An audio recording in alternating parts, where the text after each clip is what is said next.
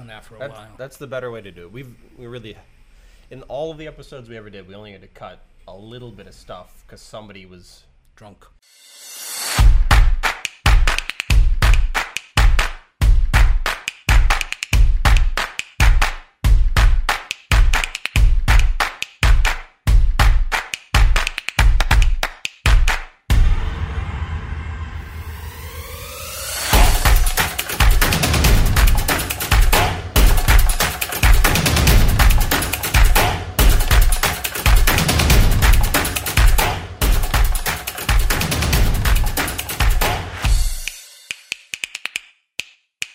Welcome to the Crossing the Stream podcast. I'm Eric. And I'm Jesse, and this today with us is Michael Lydiard.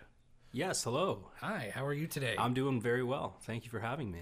You're welcome. Welcome to the first episode back with guests since we rebooted and changed our lovely name. Okay, so what was it before? A funny thing happened on the way to the podcast. Which is a horrible name. Way too long. It's not even a good name. Well, But I think came up Crossing the with Stream name. sounds I liked great. the name. yeah, a little bit. I got my wading pants on, so we're ready to rock this. Waiting, are those actually swim shorts? No, these are lacrosse shorts. Oh, okay. They're the most comfortable attire I can wear on a podcast. That's fair. It's muggy out for, I don't know, the time of year that it is. Yeah. Yesterday was like 27 degrees out. Beautiful day yesterday. Nice It day was. for a walk if you're out and about. Yeah. One tradition that I'm going to carry through is I always ask our guests to describe themselves because they would do it better than I ever would. So what do you do professionally? How would you Yeah. describe your career and what you do and what makes you tick? Sure. Well, I think that really just starts back to the decision to get into law. So I am a lawyer. I'm practicing in St. Catharines. I opened up my own practice, which means I'm a solo lawyer, although I do have legal clerks. So basically, once you decide you want to go to law school, you've got to take the steps that are involved with that, and obviously that means that you got to be committed to the LSAT and get through the law program. And once you have your Juris Doctor, you're looking for articling. In my position, I actually took a program out of Ryerson University, the law practice program, which was a modified articling style program. So as far as who I am right now, certainly I'm fully in the practice of law, and that's part of what my daily grind is. But outside of that, it's nothing's really changed in terms of what I enjoyed about growing up in Niagara to begin with. So I think that's been positive as well, to be able to run a business in a place where I have a network of people that I've always been able to maintain, and now I'm growing that network. So I think that's pretty much captures. I haven't really described to you what I do for my job. The but first thing that I want to do is, what kind of law do you practice? Yeah, what law do I practice? Well, it's important to state that every licensed lawyer in Canada, I should say, with the exception of Quebec, if you have your common law Juris Doctor, you're capable of practicing any practice area. So right now, my current focus is on mostly transactional work. So when I say transactional work, that's anything from residential transaction, purchases, sales, refinances, but also involving other commercial dealings, whether that's asset purchases, share purchases. So that's working with businesses as well. And so I meet people on a regular basis. My clients will come in for signing legal documents, but that's also transitioned a little bit with the COVID measures. I've increased my flexibility to allow people to meet digitally and virtually, and meet on Zoom and sign documents remotely. It's at their preference. I try to make it as reasonable for people. I think you have to take out of an appointment what you find most valuable, and a lot of people want to meet in person. So that's been part of my practice that I try to focus on, is giving people that level of comfort, whether it's a residential purchase and sale, which for most people is a huge deal. Mm-hmm. So it's the biggest decision that they've made, a lot of them financially. So meeting in person to give that overview of the process is something that I value. So, it's been it's the second full year of business. So I'm in my third year of practice now, which as a lawyer, I was called in 2018, meaning at that point I could start my own business, and I did so in 2019. So over the last 2 years, I've seen definitely a boom in real estate, which is interesting because, you know, affordability is always at the top of people's minds when they're moving into a location, and that's why seeing the rise in prices is really intimidating for people, which you got to get financial advice and work with somebody, whether it's your a mortgage advisor, a real estate professional, understand the industry, because if you haven't had a chance to get into the market, you really want to start doing some research now, because I'm not sure if it's going to go down in prices. It's hard to say. Yeah, there's speculation that there's some kind of real estate bubble at this point, but then I see some articles now and then that, to the contrary, saying that things are going to keep going up. And I feel like people don't really know. No. Although it seems like there's a few things that are almost for sure at this point, like inflation is going, like we already see grocery prices and a lot of things scaling up really quickly right now, just because we've devalued our currency quite a bit since this pandemic, since we've been providing monetary relief to many people and things like that. So there's definitely a lot of risk for that, and that could keep maybe the prices high for a little bit longer. Have you seen, I guess, a trend like specifically very recently about maybe residential stuff increasing, and maybe like has the acquisition of like business properties gone up or down with it, or something like that? The trend that I've seen, I mean, it's tough for me to say because as a growing business, I'm increasing my network, so I know overall volume. When you talk about volume, there's always a limit on the number of houses that are available at any one time, and so the number of listings that are available to you, if there's tons of demand, of course, that's driving your prices, and that's what we're seeing. So we are seeing a lot of investment. You talked about business acquisition. Well, it's important to state that you can own real estate, residential real estate, as a company, as a corporation in Ontario, and I'm not sure if that's the case across the country, but just from my experience in Ontario, it's totally permissible.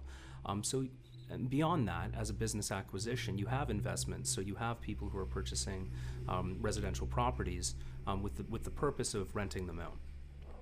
So when you have people with excess funds, meaning that they're looking either to invest that in the stock market or looking to put that into some other form of investment. When it comes to real estate, that is an option for them. Duplexes, triplexes, but also single-family residential.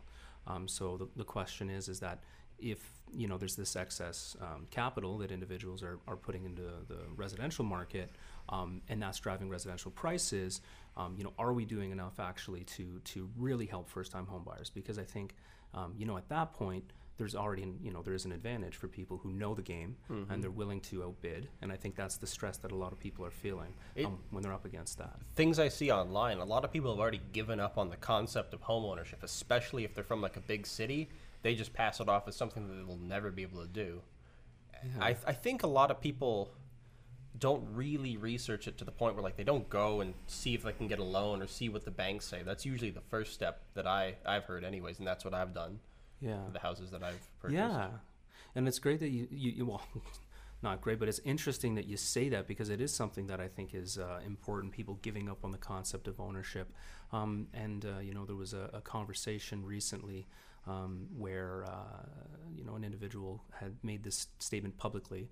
I believe it was the Canadian Mortgage Housing Corporation, and he was let go, basically saying, well, home ownership really is a thing of the past, which I think that's really upsetting to say that, because I understand that there's a lot of mobility. People have short-term contracts. Their employment is precarious, which maybe that sort of doubles down on this opinion that even if I wanted to own, my job isn't stable enough for me to want to make the mortgage investment, the mortgage commitment.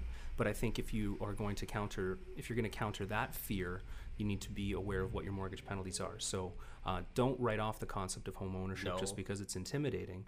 You have to know the consequences of breaking a mortgage. So sure, if you buy a house and you have to sell it in 6 months because your employment has changed, all right, well, just know what's involved and know the potential risk to you, because it might not be as bad as you think. Right.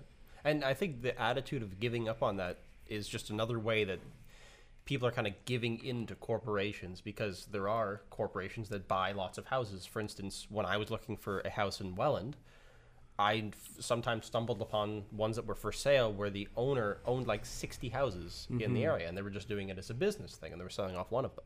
So like that's common in Welland because of all the student homes Of too. course. There's And if you give up on the idea of buying any of these homes and you just rent, well, now you're just empowering people that are already big to a large degree, unless you rent from like a landlord that just has the one property or something like that. Yeah, I mean, absolutely. When you think of who's the person that's in the best position to rent, well, of course, there are situations where people are just transitioning in. They're looking for their forever home, or they're looking for an interim solution because they've relocated. Students as well. So rental has its place, absolutely. And even single-family home residential, there is a place. But to sort of second your point, 60 residential homes, I've never seen that, but I take it that is absolutely, it's possible. So the fact that it's possible means, it's possible that it's happened. And when you look at an area like Welland, the question becomes, okay, well, if somebody isn't, capable of taking a home, putting some work into it, and then selling it for a profit, well, that's not so bad, because we want people to put, keep the economy going, buying materials, getting contractors, and whether they do it themselves. It's a form of the economy. So, but then the question becomes, at what point are you pricing other people out? Local people who have been renting for some time and are watching their home ownership opportunities seem to fizzle because of the appreciation in the value. So there is a tension there for sure. Mm-hmm. I guess the main thing that was, I guess, the most advantage for myself and my wife is we weren't really afraid of a fixer-upper, and there's lots of people like us out there. So yeah, the two houses that we have, one is a duplex that we rent out here in Welland, and one is in Niagara Falls. Mm-hmm. They both needed some work, and especially the one in Welland, we've put quite a lot of work into that house at this point. Not even for the purpose of flipping it, but just to make it more of a nice place for people to rent. Mm-hmm. So if you're not afraid of doing that work, you can look at the lower end of the market. Absolutely, and you have to. And even if you're not particularly involved in a trade yourself, or you're not sure, if you're going to be purchasing a house, just expect that there might be some things that aren't perfect with it, and don't let that stop you. And if you can get an inspection too, you can figure out what things are critical. Like if the whole house is on an angle or something like that, and it's pretty much unfixable as far as the framing or the foundation or something goes, you should know that. But there's other things like, the kitchen's ugly. Yeah, you can redo a kitchen. Sure. You can get a contractor to do a kitchen for you. So something that's happened that I've seen with the competitiveness of the industry is a lot of people are waiving their home inspection. Yes, and something fast. Yeah. And so they're waiving their home inspection. They're being pressured to waive conditions for financing. And what a condition for financing is, of course, is you're giving the seller a 14-day window where you're saying, okay, I'm going to make an offer on your home, but I want to not only do an inspection in some situations, but also make sure that I've got my mortgage lined up. Mm-hmm. So now you basically have to show up to a lot of these listings, and you have to be able to say, I'm already pre-approved. I'm confident in my, ability to finance, and I know what mortgage amount I need based upon the offer that I'm making. So when people waive these types of conditions, that's a whole added stress too, because they don't get that wiggle room. If you find something on a home inspection, which is a defect that's material to your decision, for instance, the wiring is aluminum versus copper or something. Yeah, and you got to rip all of it out or something.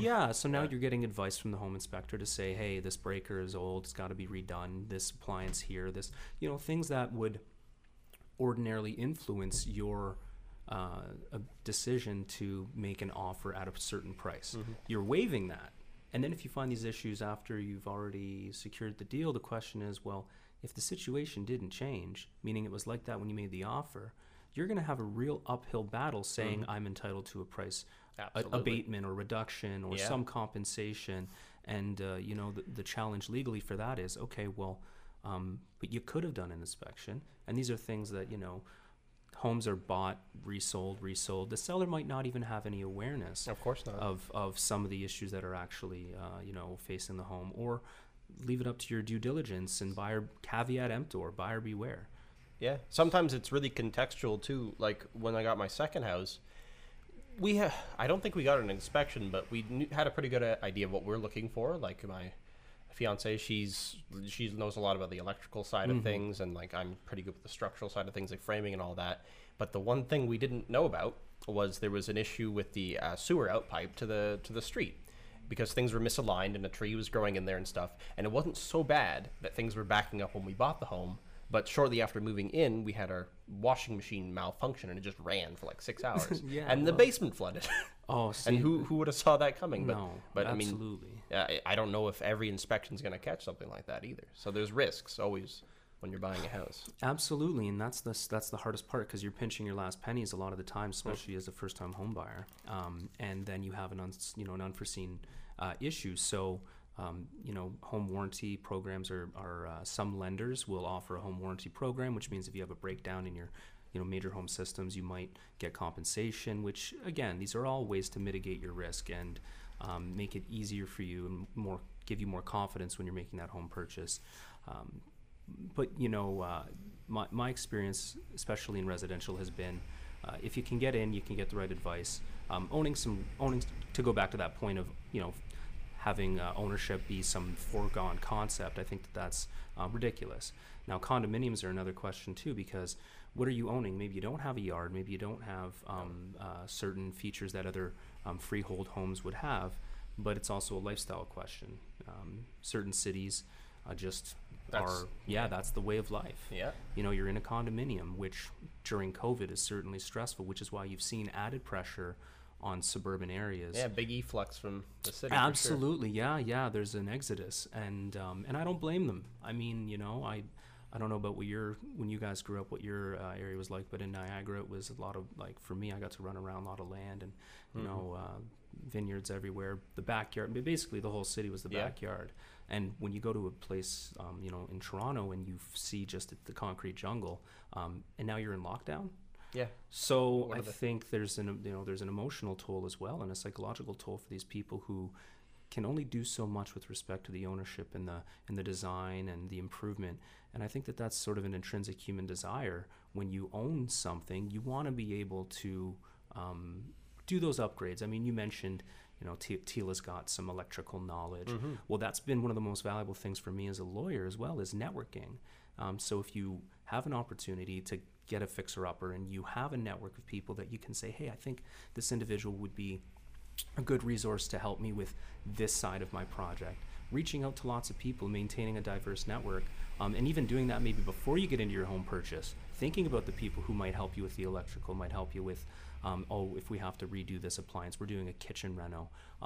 It's a lot of research, sure, but ask your friends, see what their home purchasing experience was like. You mentioned a flood. Well, I've got, an individual that I have to refer to because there's a crisis with a client and they need a phone number, and that's kind of cool too, because I have a Rolodex. I've got a network as well that when people have an issue, I can say, hey, okay, here's who you should call. But that's definitely part of the exodus too, is they want to be able to have that management over and control over a piece of land. Mm-hmm. Build a tiki hut in the back, or do something unique. There's an interesting further extent, like a secondary exodus that I've seen too, even like in the activities of my own parents, where I grew up in a suburb that was quite far out into the country, way north of the GTA, and it was a good place to grow up. It wasn't too busy, but now with this huge efflux of people from the cities, they said, well, now's a good time to move because house prices are way up, so they can basically cash out and move further into the country and build a home out there or do what they want. They ended up on a farm with 160 acres kind of thing. So So there's an interesting, people are kind of spreading out, which is definitely different. I don't know, maybe if enough people leave the city, that could possibly drive prices down eventually, because there'll be lots of rooms for rent and things like that. Yeah, it's interesting to think that a lot of people want to have that the hobby farm lifestyle too. Yeah. They want the ducks and the chickens and the It's an interesting thing because it's a lifestyle thing that could be kind of marketed to you online, but at the same time, it's not like somebody's really specifically is benefiting from it. It's not like you're buying into a clothing brand or a type of food that somebody has a monetary stake in. You're just kind of living your best life in that way. Yeah, just having something to do. It's a romantic ideal. Yeah. Of the human initiative. You've got this whether or not, even if you are, there's individuals who would say, you shouldn't have hobby like farms in a sense of having chickens that you're slaughtering for your own meat and things like that. It depends a lot on your own motivations. I've done my research on things like that. It doesn't seem like it's specifically a good financial choice, but like it's not cheaper than buying eggs. But at the same time, if you're consuming eggs, you're contributing to somebody else farming chickens. So if you don't care about the money end of it, I guess it's about the same thing, isn't it? Yeah, I think it's very deep rooted in, like I said, that intrinsic desire to take care of your own homestead. So it's interesting when that question becomes an urban question. People want to have the chicken coop in an urban space, and there's a lot of interesting situations where people. I think even bylaws in Niagara, you can only have 3 chickens. Is that what it is? Yeah. You know more about this than I do, I guess. Well, there's lots of stuff like that does interest me. I do subscribe to the rural kind of idea. I'm just trying to move vertically, essentially.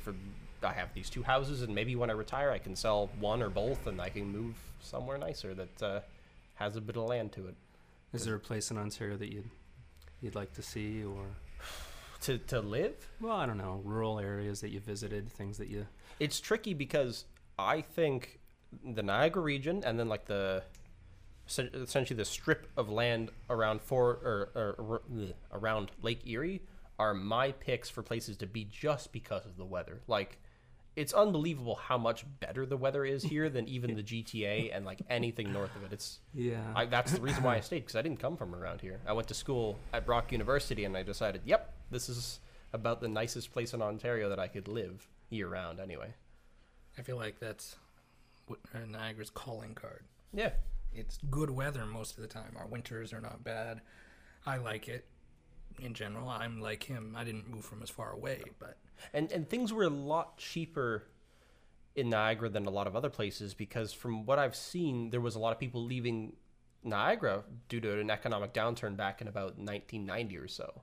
So like there was a lot more houses that were vacant, and things got cheaper overall. I mean, I'm sure they're way back up beyond where they ever were now, but they were cheaper for a bit, even 4 years ago when I was looking at houses. One of the real estate agents that I'm friends with, he had said that years ago, if you said you were a real estate agent in Niagara, other agents would laugh at you. And now it's flipped. Yeah. Because you're not making as much per deal, right? If the housing prices are low and you're selling a house for $220,000, you have to work. You have to do 4 deals to the guy who just sold a house for $880,000, right? Mm-hmm. So, you put in that perspective, you're working a lot harder, and now you've seen that $220,000 house now being sold for $450,000, $500,000. Plus, the thing is, the real estate agent rates haven't gone down. A lot of times they're still like 4%, 5%, something like that. But the houses are flipping. Like, they don't have to sit there and sell the house for a month. It's gone in 2 days after listing or something like that. Yeah. So I think the real estate agents are doing pretty good right now. Yeah, they're having a blast. They're having a blast. They're all driving their fancy cars and all that kind of stuff. Yeah, well, I think that comes with the territory. What else do you do? Mm-hmm. Unless you're investing your money into farms, which I think, like that hobby farm. I think if you had a toss up between owning a nice piece of land and owning a vehicle like that, for them, depreciates immediately. It's true. It does. It's not an asset by any measure. I think it's a lot about their image too, because like you're kind of like a local celebrity if you're a real estate agent and you're good at it. Faces are on the billboards. You're on the billboards. You have this buses. Big smiling, personality and all that. It's interesting to think of it as an expense, as a marketing expense in a way. And it's definitely marketing. Yeah. Mm-hmm. I mean, I guess at that point, then, can you fault them for for driving the? Usually, I mean, nowadays it's Tesla that's the trendy one. Yeah, but a lot of times it's a Mustang or like a big flashy SUV vehicle. Or something. Yeah. Well, my 2014 Chevy Cruze has a few issues, so maybe at some point I'll adopt the image and. What? Can we get into what kind of issues? We could get into all the issues. Let's get into. Did the turbo go? So the turbo is going. Yeah. So let's go. Okay. So the turbo is going. There is a constant tick tick tick sound. Okay. And a new issue which has surprised me is the thermometer, sticky thermometer, and it tells me that it's overheating. The thermostat. That's thermostat. A cheap fix. That's a cheap fix. So okay. At least you do all that right. one. We can take. We'll take care. We'll talk about that after. If you can help me with that, get me through to the summer, and we'll see if I can. I'm not super brand loyal when it comes to cars, but I have a general idea of what is not super reliable, and unfortunately the Cruzes are not super reliable, especially the turbochargers, because that's an expensive but fix. when the turbo works, wow. Oh, it's fast. They're quick. Yeah, they're great. I've seen 1 in 10 gas pedal pumps, and And you're getting sailing. good fuel economy. Oh too. yeah, that's part of the well, because I took it to New Brunswick, right? So I did my law degree in out east, and I needed a vehicle that was really fuel efficient. And I was driving around the East Coast when I was playing lacrosse out east as well for the university, and you'd play games in Nova Scotia, and you'd be on 4-hour treks. So I wanted to make sure I had a vehicle that was really fuel efficient. That was the primary motivation. What did you like about being out east? That is honestly, I love talking about the East Coast because I'd love to hear about it. For me, law school is stressful. There are some people who it's kind of, you take out of law school what you put into it. And for me, having a law degree in a province where you were not only the program size was small enough that you really got to understand your professors, you really got to meet people, like you really understood people. So your head is in the books as much as you need it to be in the books, but there's always an opportunity to have a pint with a professor and talk. And these are world-renowned scholars who are getting cited by the Supreme Court, and then you're joking around with them at the grad house or something. It's like I think that's a unique thing that I know other law schools don't have. And the East Coast in general has a really good reputation for that sort of camaraderie and wanting other people to hold other people up in the sense of supporting them. And I think I experienced that, and I haven't talked to somebody who said anything different. So I guess that's definitely a positive. And traveling in general, when I finished my undergrad, a professor that I really respected said, "You've got to get out of the province," which is a hard thing to say because I'm really really committed to my roots. I've really always loved, the life that my family built for me, and really loved my community and always wanted to give back to my community. So to hear somebody threaten "You've got to get out," it was a strange thing to hear, but there is something to be said about meeting, or at least seeing and encountering a different way of life. And I know that's why people travel and they want to go see different parts of the world, but even seeing a different part of Canada, whether it's east or west, sometimes it is nice to be able to invest in another way of living. And I say that with respect, because when you go to some of the homes that are out east, and some of the way that they embrace you and make you part of their family immediately, that's really special. That's the thing that I always hear about from friends that have gone out east to PEI, to Nova Scotia, somewhere like that. It's always about the people and about the friendliness. They're friendly. They're very friendly. Yeah. Even just a few days there, you can tell the people are just... Maybe life's a little slower out there. I don't know. Well, I'll give you a good example, and this is a typical Ontariable observation. This is what the people who are disgruntled Ontarians are from Ontariable. And so one of the observations that I made is they're very, very particular about the crosswalk. I'm always getting one foot out in front of the cross, when the light changes on the crosswalk. But there's maybe Fredericton's a government town, so maybe that's part of it. I didn't go to a crosswalk in Moncton. Maybe they have a different perspective. But you get to the crosswalk and you wait till that walking man is flashing. That's that's part of their thing. And I was sitting down having lunch at a patio, and somebody honked their horn, and another local kind of shouted "This isn't Toronto," you don't get to just honk your horn. Also tried to hail a cab. You can't hail cabs. You gotta call them. They don't just pick you up, even if they're empty. That's not the system. That's you can't point your finger and be like, "I'm important, let me in." They're like, "No, you're not that important." That's strange, because I can't see any business reason not to just let a person into a vacant cab. Well. Yeah, I don't know. Small print. I don't know. I don't think that's not always the motivating factor. Fair enough. Yeah, I don't know. Like I said, there's just and they're comfortable with that. And you just learn a lot about that way of living, and kitchen parties. Friendliest wait staff in PEI too. Kind of a weird thing, but at restaurants they're so much more down to earth and friendly. I found that's a really good observation too. The restaurant that we went to, we shot a wedding in PEI, and we drove to PEI, and the restaurant that we went to after the wedding the following morning, I will always go back because the wait staff was just out of this world and friendly. Mm-hmm. Any server, anybody who's in service delivery always treats you like, you know, you've got something important to say and they want to learn from you. Like that's kind of, and now as a lawyer, I value that even more, because if you get to know the person before you even have to help them with a legal issue, you're going to understand their goals and their motivations a lot differently, and you're going to be able to build that level of communication, which is so fundamental. And they do that out of habit down there. They do that a way of, it's an interpersonal skill that is truly seeking a way to connect with you with every way of with every dialogue. Yeah. So that's special, because you don't always get that, like somebody who's serving you at a restaurant or whatever the case is, you know, Canadian Tire, you're buying something and it's like, how are you doing? And if you say not good, they're not going to look at you in surprise. They're going to say, what the heck happened? You know, like, tell me about it. That's cool. Tell me about it. Because they've got, they've got stories to share too, and they're happy. Absolutely. Like, at least, you know, the people that I know that grew up there, for what it's worth, being somebody from Ontario, not necessarily, you know, I didn't make it clear that I wanted to stay in the East Coast. It was an option for me. I mean, it always is when you move to another place, but that didn't dissuade anybody from absolutely giving me that same sort of positivity and support. So that's cool. Yeah. And one interesting thing, I don't know if this is something you want publicly known, but I thought it was interesting. Yeah. Before the travel ban, we'll say, you're a jet-setting lawyer, so I found out, right?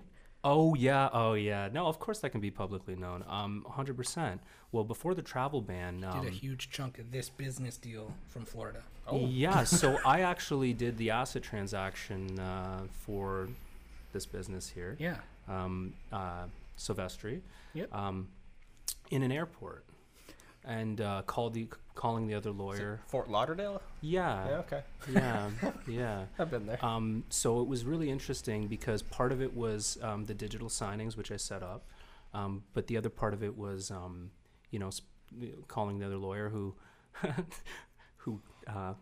I wasn't sure if we were going to be able to close. Anyways, this is a good story. I'm happy to tell it. I don't think I told you where I was going to be, but I said I'll get it done for you, right, Jess? I think your assistant told me. Okay, yeah, my assistant told you, yeah.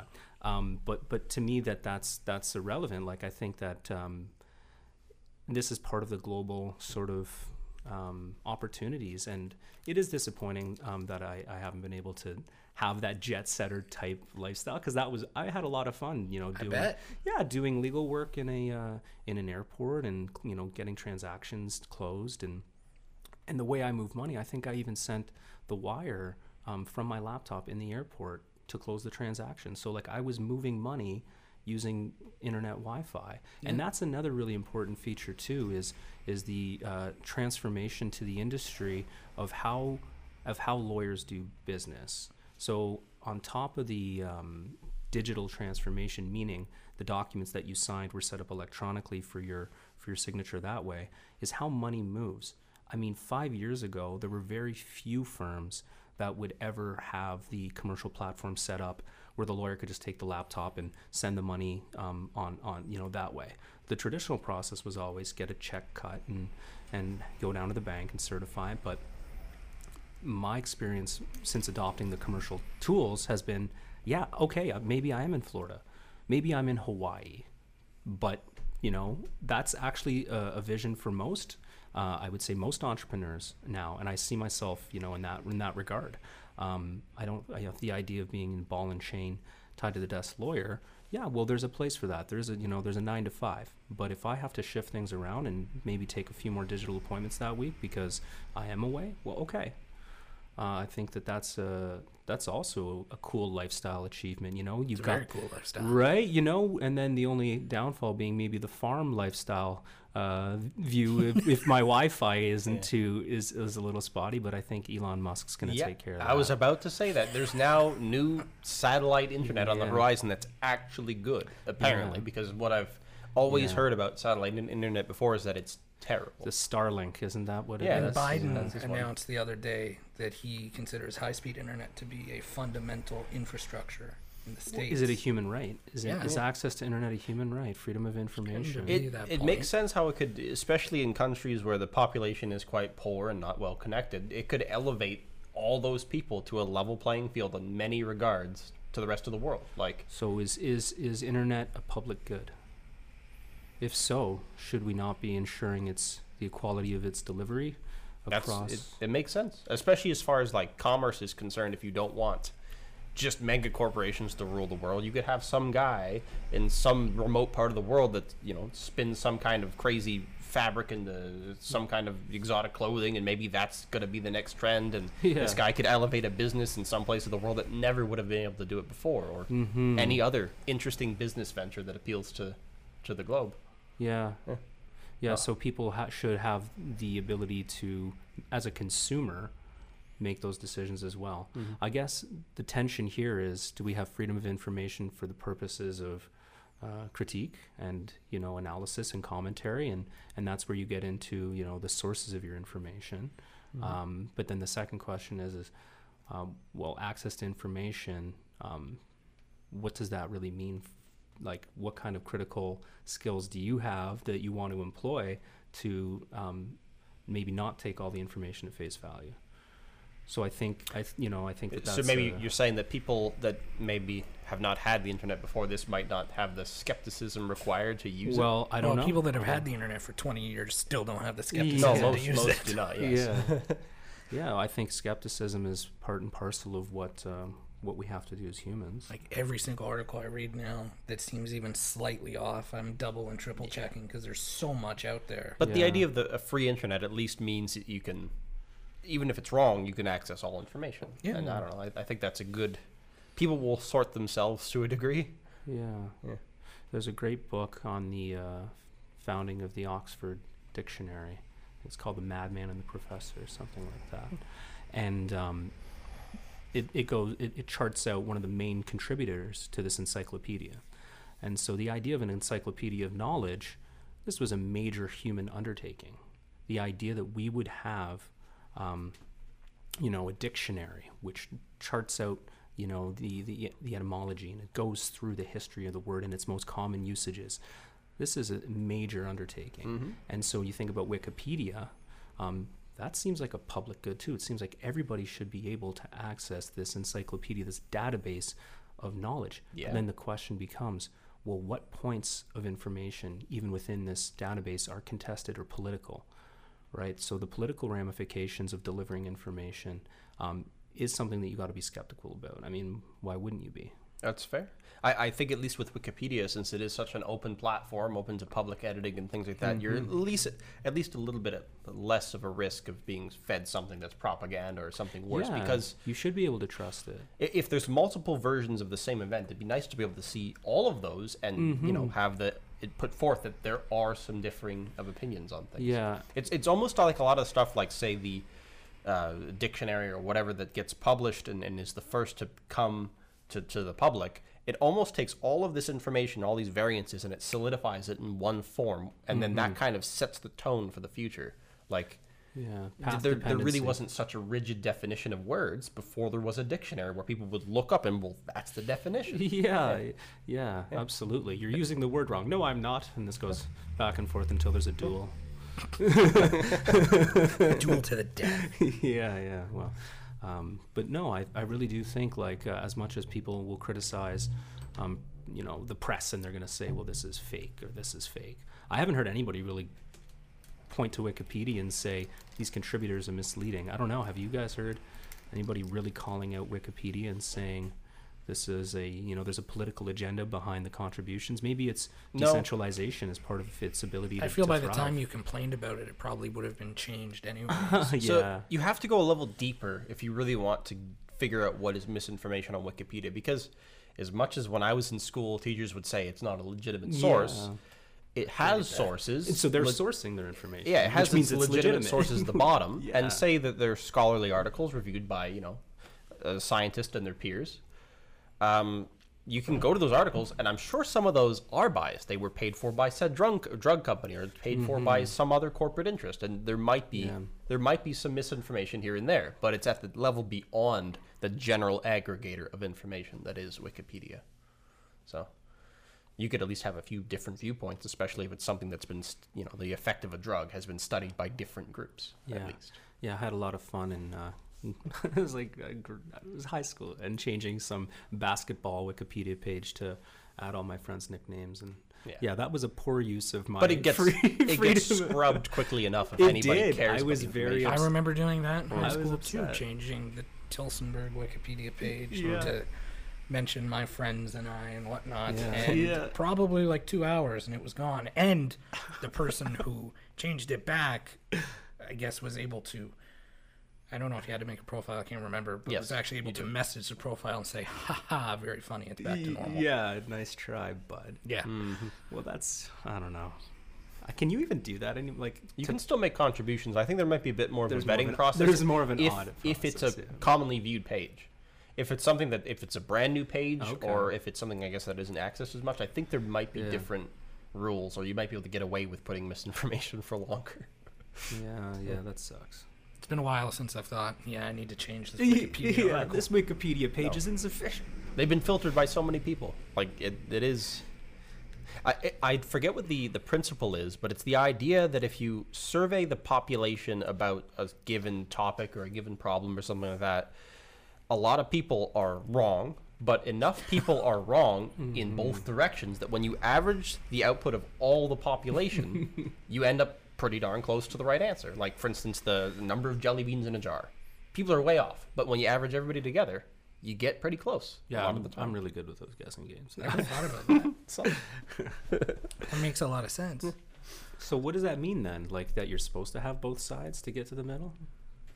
Perhaps. It lets people... That's a good lesson in general. Yeah. And then again, somebody might say that that's a false dichotomy. I mean, we look at the idea in our politics all the time that there's left wing and there's right wing. Yeah. It's kind of a false dichotomy. Things exist along the spectrum. Also, things that get anchored as political party, like single issues and stuff like that, it's strange that they ever got associated with the parties to begin with, other than just to gain voter traction. It's populism, I guess. Yeah, there's a lot of that. I mean, that's pretty much how politics works these days in North America, anyways. Well, the whole basis of brokerage politics is that political parties ought to be reaching out to the common denominator in both directions, whether left or right. So you fall in the middle, like we were saying, the truth that people want to hear, or the one that's actually most pragmatic. Because regardless of the nuances, regardless of the disambiguations, if there's an issue and you reach in the middle, you have a common denominator, then we ought to at least try to build that into the agenda. And, is that a fault of democracy in a sense, right? Are you asking us to go to the middle when there might be, like you said, there's a false dichotomy, there is a right answer here? Is that the question? Well, I think that's tough, because there's always going to be people who want to know that at least they've been able to make their contribution and to weigh in on an issue. And if the consensus is that it's that a decision needs to be made in one direction, well, okay, that's the way it should be. At least as far as I'm concerned, there's going to be a dialogue, always, no matter what. It's a fair evaluation. I guess it's why we're stuck with the political arena that has existed for a long time now, just because it kind of works good enough to keep itself going. Yeah, well, it's there's a quote, democracy is the worst form of government besides all the others. Besides all the others that we haven't tried yet. So I don't know. I don't know what the thing is democracy in the way that you engage people should change. It should evolve. So the concept democracy as an idea, as a concept, what it means is participation. So it shouldn't be static. The way we understand democracy can't be static, because the way we relate to each other changes in the mediums that we use and the way that we express ourselves. The Instagram versus the Twitter versus the, the way that we're engaging our information for pragmatic purposes to make decisions as a society. It's changing. So what does engagement mean? What does it look like to engage your political structure? through formal or informal structures. And democracy has to adapt. How you reach the decision makers and the stakeholders within that specific issue area, that's going to change. It seems like the thing that always, whenever there's a big thing that the people are pushing for politically, it's always call your representatives. That's still the thing that I hear from every person that's concerned about any single issue. And I guess that makes sense as to why it would be the number one way that you could influence politics yourself, is if just a massive amount of people are calling their specific representative that can, go up the chain to a degree. Because it does seem like at the highest level, the government's pretty unreachable. Yeah, you need lots of levels of filtering before it gets to the prime minister or the party in power. Which is why, for what it's worth, thinking of unreachable, up until the COVID situation, if you wanted to text Doug Ford, he had a text line that he would actually respond to. Yeah. He gave out his cell phone, and he was very public about saying he would legitimately stay up late at night responding to messages and trying to work it out. And when COVID hit, he said, I had to stop. Of course, it's unworkable. More overwhelming than usual, so I had to stop. But that, very divisive too, out of everybody, was a great idea. Yeah, I think people really, the way that he's handled the response to COVID has really shifted a lot more people into favor with what he's saying, and a lot more people out of favor too. So I don't know. It is divisive. Yeah. I don't envy being a government official. I don't know what I would have done during times of crisis. How difficult is your decision making process? And you're relying on the same science and evidence and facts that other people are relying on. It seems like they're always going to err on the side of caution, because even if there's some reason to believe that maybe personal freedom should be put first and things like that, if things get really bad because they didn't restrict things enough, they're going to be to blame. So why would they put themselves in harm's way? They can just say, well, we'll restrict it as much as we can, because then you can't blame me. Well, then that perspective says that the end goal is to stay in power, right? And that is a difficult question. If your decision-making process is, let's err on the side of caution because we won't be blamed in the event that we're wrong, well, you're just seeking re-election at that time. You're not necessarily you're not taking your argument to the logical conclusion and saying, okay, but what if this measure was unnecessary? What is the actual cost? So my perspective on it is, when you have to make decisions, there's a bureaucracy behind you as well. And if you can't convince the bureaucratic actors, whether they're the people in the health, people in labor, people who have to implement these policies, especially lockdown, if there isn't a consensus even among the bureaucrats, then you've lost legitimacy. Then the decision, as much as it errs on the side of caution, at least for your optics, if it lacks legitimacy, then it ought not to be pursued. And so, I understand that it's lockdown's been divisive. It's getting more divisive. Yeah. I think there's a fourth one. Like, if we come out of it and then there's a fourth wave and they have to shut things down again, that's when there's going to be anarchy. It's the question anarchy right now. So it's the question of what the lockdowns are actually doing, how much they're actually achieving. Because it's easy enough to say COVID cases are on the rise, so that means we need to be more strict. But are the measures actually helping that much? I should look back into it, because I'm curious to know how the states that are not restricting like anything, like for instance Florida, how are they doing? Well, their numbers are, as far as I understand, and look, I don't have anything in front of me, but the States was way worse to begin with. And now there's been some sort of a leveling out, as I understand, which again calls into question what's the pain versus payoff, right? Like, do you have to front load the misery so that you have some stability on the back end, or do you delay the misery and you stretch it out over a period of time and then hope that you reach that same stable period, right? It's kind of like what roller coaster ride do you want? Do you want the lazy river, or do you want the vertical drop? And it's tough because you can step aside and you can say, well, I don't have to make that decision because my government does. But you also have to ask, okay, well, what is the consensus? Because if no one's asking the questions of what is the outcome, what is the logical consequence, if nobody's raising those questions, the government's not going to be able to do a very good job. No.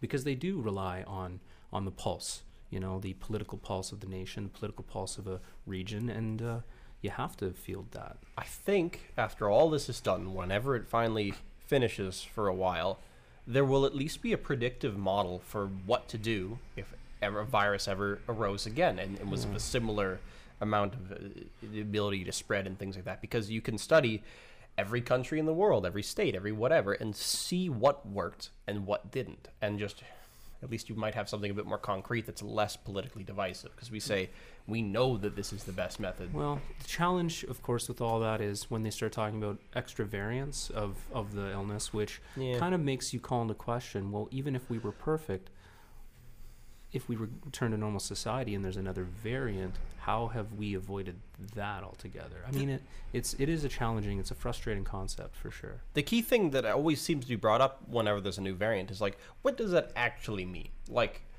I hear that some doctors are saying some of them are more virulent than others, some are more deadly than others, things like that. They attach themselves to younger people. The ICUs have a higher percentage of younger people in critical situations. It'd be interesting to know, like, how many of these variants are surviving, you know, side by side, and like how many. Yeah. Like, what exactly is going on with that? Because it does seem a bit like a scare tactic the way that it's always put out. It really does, and like, oh, it mutated, because that's a scary word, right? Yeah, it's very intimidating. If it is a problem, of course, we should be concerned about it. But at the same time, I think it's been said way too many times. Oh, it's a new mutated strain. Well, okay. Well, how exhausting is that to hear that? You know, the idea that you know, regardless of the perfection of the lockdown measures that you implement, there might ultimately be another variant. Yeah. So I think what you have to do for people, at least to instill hope, that they're going to be able to have some return to normalcy, is try to moderate the real concern that there are variants, there are strains, there are things that are going to happen. And regardless of COVID, there could be a very aggressive flu that kills a lot of people. Of course. And so you have different types of airborne illnesses, and what you're saying to people in general, the message shouldn't waver. Yeah, there might be new variants, but here's what we're going to implement, and this is what we're going to do. I just feel like right now there is a lot of frustration with the way that the message is delivered, because everybody wants there to be a return to normalcy in the sense of the human interactions that we've had in public, in private, whether it's your business versus another business that gets to stay open. Yeah.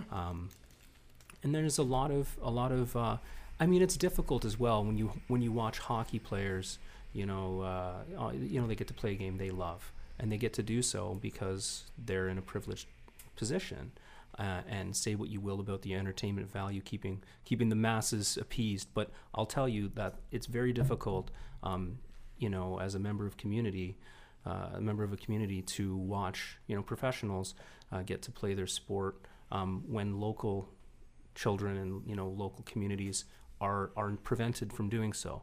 So the hypocrisy is, you know, is just prevalent. The argument, I guess, for why that isn't now I can't say the word hypocrisy is perhaps because there's more control of said situation. Right, they're in their own bubble. Yeah, you're dealing with professionals. You're dealing with a very controlled environment. So I suppose that makes sense. Yeah, okay, I see that too. The more ambiguous nature of it, I guess, is when people have been very forward, complaining about how big business is always open, and how, you know, a lot of these small businesses were unfairly targeted by things. And then there's just these weird reactions to it at the same time as well. Like, they'll say, okay, fine, the reason that these big businesses are open is because they have these essential services. And to further down, like, back down and say they're essential, they make them to tape off things that are not essential. Which is weird because the first... Yeah, that's really weird. Like, are you not going to get sick because you're browsing for groceries instead of a new TV? Like, that's a weird distinction. Why? It's bizarre. Yeah. You're already in the building. You're already in the building. And the thing beyond that, too, like Costco, Walmart, all those places are open. Now they can't go to the small business, so they're all in the same place. And maybe it's a little bit more of a controlled environment in your mind. That just means you have no trust for your citizens. You have no trust that people can follow rules and regulations. Yeah. Well, it's tricky, but even what we're doing right now as a video production isn't as restricted as, say, opening your bakery to have customers come indoors. But I can't think of the logical reason for it, but our lawmakers seem to single certain things out like that. It was interesting because the first few lockdowns, people were always saying, you know, give small businesses a chance, close down Walmart and Costco. well, I don't sell food, so that doesn't benefit me. No. But as soon as they did that with this one, and they started closing down sections, people got mad that they closed down sections. So it's a damned if you do, damned if you don't. But and there's no logical reason for it. Like, you're just trying to say, oh, if you want a new television, you want to buy some kind of fancy gadget or something, you should stay home, is what I guess what they're trying to send. But at the same time, But before, they got to go there to get groceries anyway. beforehand, the mentality was, if Walmart can stay open as an essential business because they sell food, but Eric's electronic superstore that just sells TVs has to close, and somebody needs a TV, Walmart gets a sale, not you. Yeah. So they now started the taping it playing off. field is a little leveled because they can't go directly into Walmart and buy the TV, just like they can't go directly into It's your level, but in the superstore. wrong direction. Yes. Like, somebody is crippled and somebody isn't, so you cripple the other guy too. But then It's strange. on the flip side of things, essential items, I can't go to a store. I can't go to Henry's and buy a camera, but that's essential to this aspect To of the business that you're allowed to run. Yeah. Yeah. So it's not a perfect system. I can buy a camera online, but I like to see what it feels like, and I can't do that right now, even though my business doing this or doing a corporate video is essential. Yeah, the pressure is towards online purchases. The pressure is that you will make your purchase, virtually, but you lose that interaction with the item. And you lose a good chunk of sales. Somebody describing the item to you and making you feel like it's the right purchase. I suppose what you work with is not a physical item, but do you think that the virtualness of your work has helped you perhaps be more efficient, or Well, because you were already jet setting and doing things on a laptop? From I an airport. definitely that was I mean, And you said you liked meeting people in person, but do you really, when it gets down to it, do you work more efficiently? I this work way? more efficiently in person. Okay. And Good to know. but there are efficiencies that are gained in complex files. A good example is when you have a family making a purchase. One family member is in, Yellowknife. Another family member is in Toronto, and maybe you have co-signers, and another parent has to sign. And ordinarily, you'd be engaging a number of lawyers, and these other lawyers would have to meet with these people in person to sign those documents. So you can imagine the challenge of having a single set of documents with 3 people in 3 locations that each of them now have to meet with an individual lawyer to sign those documents. Well, now what I'll do is I'll blend it. Maybe I'll meet the primary purchaser, the person who's really responsible for the mortgage, and I'll meet them in person, and then I'll set up digital appointments with the other 2. So that process has really given, to me, it's a more holistic solution for people who are in transactions, who are purchasing or selling, especially sales. If you're out of the province, or you have property in a different, you have property in Ontario and you live out east or out west, you can meet with a lawyer in Ontario.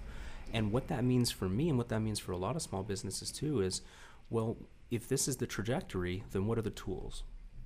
So yeah, efficiency is not necessarily gained because digital appointments always take me longer. I lose the reaction. I lose the body language when somebody is giving me like, hey, you're, slow down, because occasionally, third cup of coffee and it gets a little bit fast paced, but people want to, that interaction, the immediacy of having somebody in an appointment in person. I always enjoy those appointments more. In fact, I'm exhausted after a virtual appointment, staring at a screen, trying to understand where they are on the page. Now, I think that might improve as the technology, the sophistication of the technology, and people's expectations of how to use that technology.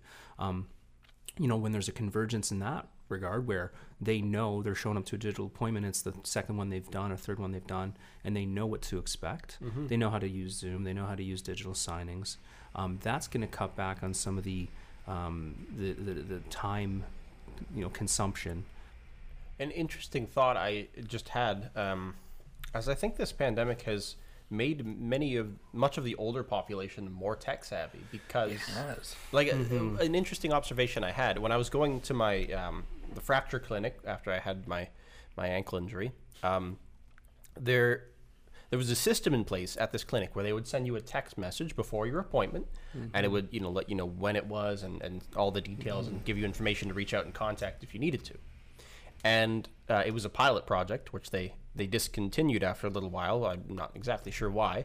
But while I was sitting there after they had discontinued it, pretty much entirely a population over 60, maybe even over 70 in some cases, were complaining to the secretaries that they really liked the system, which I never thought that they'd be the ones complaining about such a thing. You think that, oh, they're trying to make it easier for people that, always walk around with their phone and they're always texting people. But no, the older population loved it.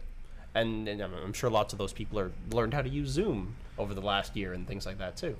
That's kind of neat. Yes. I think Zoom also nailed it in the sense that it is very easy to use if you're not the one setting up the meeting. So if a grandparent is requested to join a Zoom call with their son and their granddaughter or whatever, it is really just a few clicks and it does work, which I think given the timing and everything, they really nailed it that way. So I guess more of the population is getting on the same page. So hopefully that makes this kind of work easier for you in the future. And the nice thing is as we get older and as the people that are middle-aged get to the elder stage, they'll have spent more time with technology. So that's one of the things too. I think making a habit of trying to keep yourself engaged with technology is, I think that's important. I mean, I know growing up having access to every video game system and we're right. Well, you got to play. You got to learn the art of trial and error within a digital device, because I think that's the biggest barrier for accessing technology for most people is we got to do trial and error in our generation. I mean, at least if you're born anywhere from 1980 onwards, you had exposure to this digital system, right? And now it's great to hear Elon Musk talk about the cell phone as being really you are bio-integrated with tech. This is an appendage. And it goes back to our access to internet. Your phone is now your ability to connect yourself to others and to obtain information. So is a cell phone a human right? Do we all have a right to communicate through a cell phone, especially during a lockdown? Yeah, people can't afford their cell phone bills. I think that's unfortunate. Well, there's interesting pushes in Canada too. Like Jesse has a lot more experience with this than me, but there's government programs that are trying to get people in touch with technology, trying to get people new computers and things like that. So our government does understand that this subsidized right. Well, people. Well, the other thing, when everything locked down, being I guess a new business, there wasn't a lot of grants or subsidies that we actually qualified for. The one that we did, and we were very happy to receive, was a digital transformation grant. And we got it. I'm glad we got it. Kind of restricted as to what we can do with it, because the money can go to paying for professional photos. I don't think I could get away with that because I'm capable of doing it. Same thing with the video side of things. And then there was money set aside, or there's money in the grant that can be allocated to building a website. Well, I already had a website. So it was really for the old school businesses that don't have the digital presence that the government, through the grant, they want these businesses to be able to digitally transform. And to its credit, we didn't have an online store, and now we do. So we did transform in that capacity. But I can see a lot of other businesses, it would have benefited them more, because there's some businesses that have been around forever that don't have any website or don't have any presence online outside of like a Google listing, and even some don't have the Google listing. That's right. This is almost a good place to plug what we do. If you're a business and you need stuff online, we can make stuff for your online presence, videos, photos. Yeah, absolutely. Some of the web stuff. Yeah, I do. I'm growing with the web stuff too, which is nice. Is there any, I guess, last things that maybe you came here thinking you might want to discuss or anything like that? Because we're getting towards the end of it, and I want to give you a chance. Well, I mean, I think that when I was speaking to Jesse earlier, and he sort of asked me, what is it like to be a lawyer in a sense? And I think it's really important because you got to demystify what it is that lawyers do.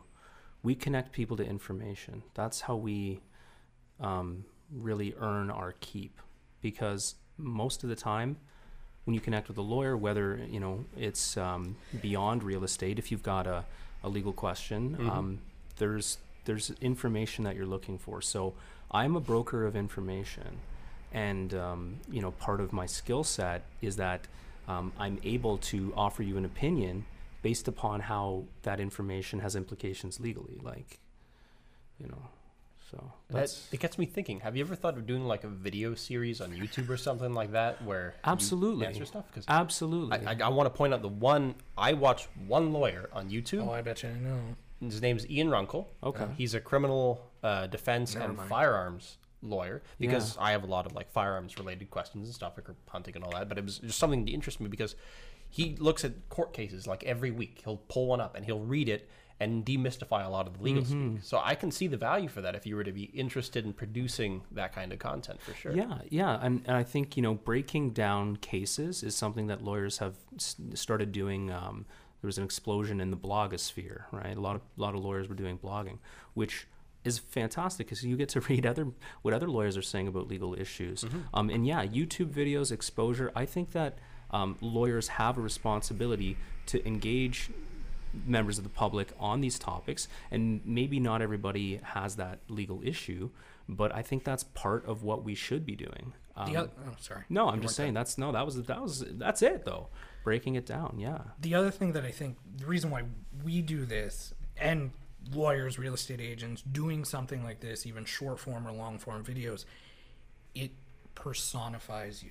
Right? Oh, for sure, yeah. Like Michael Lydiard, you're a lawyer, people know that, but when they get to see you, especially in regular non-lawyer garb. You mean a beard and a hat? Yeah, but it gives you a personality more so than just like with real estate agents being the super nice picture on a bus stop bench or something like that. Gives them a personality further than just the... Yeah, you got to embody it, for sure. You've got to have a presence. And so if you ever want to do it, you know who to call. Absolutely. Well, but yeah, no, that's... Being a lawyer for sure is understanding that there's going to be a way to connect somebody to the answer, or at least likely outcomes. So that's the biggest responsibility I have. And even in real estate, most of your transactions are going to be smooth sailing. I've got to be there for questions that are maybe out of left field. Yeah, you helped us months after the transaction at this place with a few other questions. Yeah, there. Yeah, it was good. So yeah, absolutely. You've got to be a resource, and part of the nature of being a lawyer is building sort of a database of connections and networks and people who, if I don't have the answer for you, I know somebody who does. And that's really enriching for sure as far as a career path. That's got to be the most valuable of all, is getting to meet people and learning what they do well, and then putting them in touch with other people who they want to have that type of resource. So yeah, that's got to be the best part about it.